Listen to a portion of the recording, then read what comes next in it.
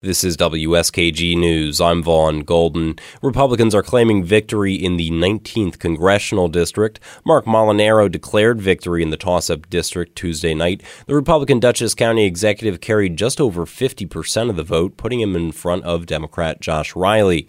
Molinaro thanked his supporters and says the victory represents a rebuke of Democratic policy. The people of upstate New York, they want their voices heard. We want a government that respects us and one that will work to protect us. And together, we will deliver that for the people of the 19th District.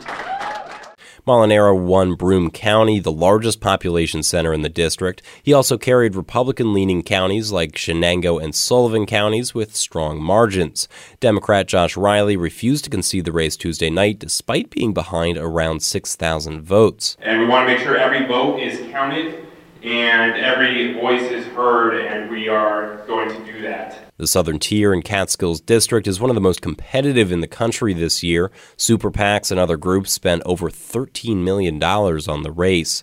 In Vestal, I'm Vaughn Golden, WSKG News.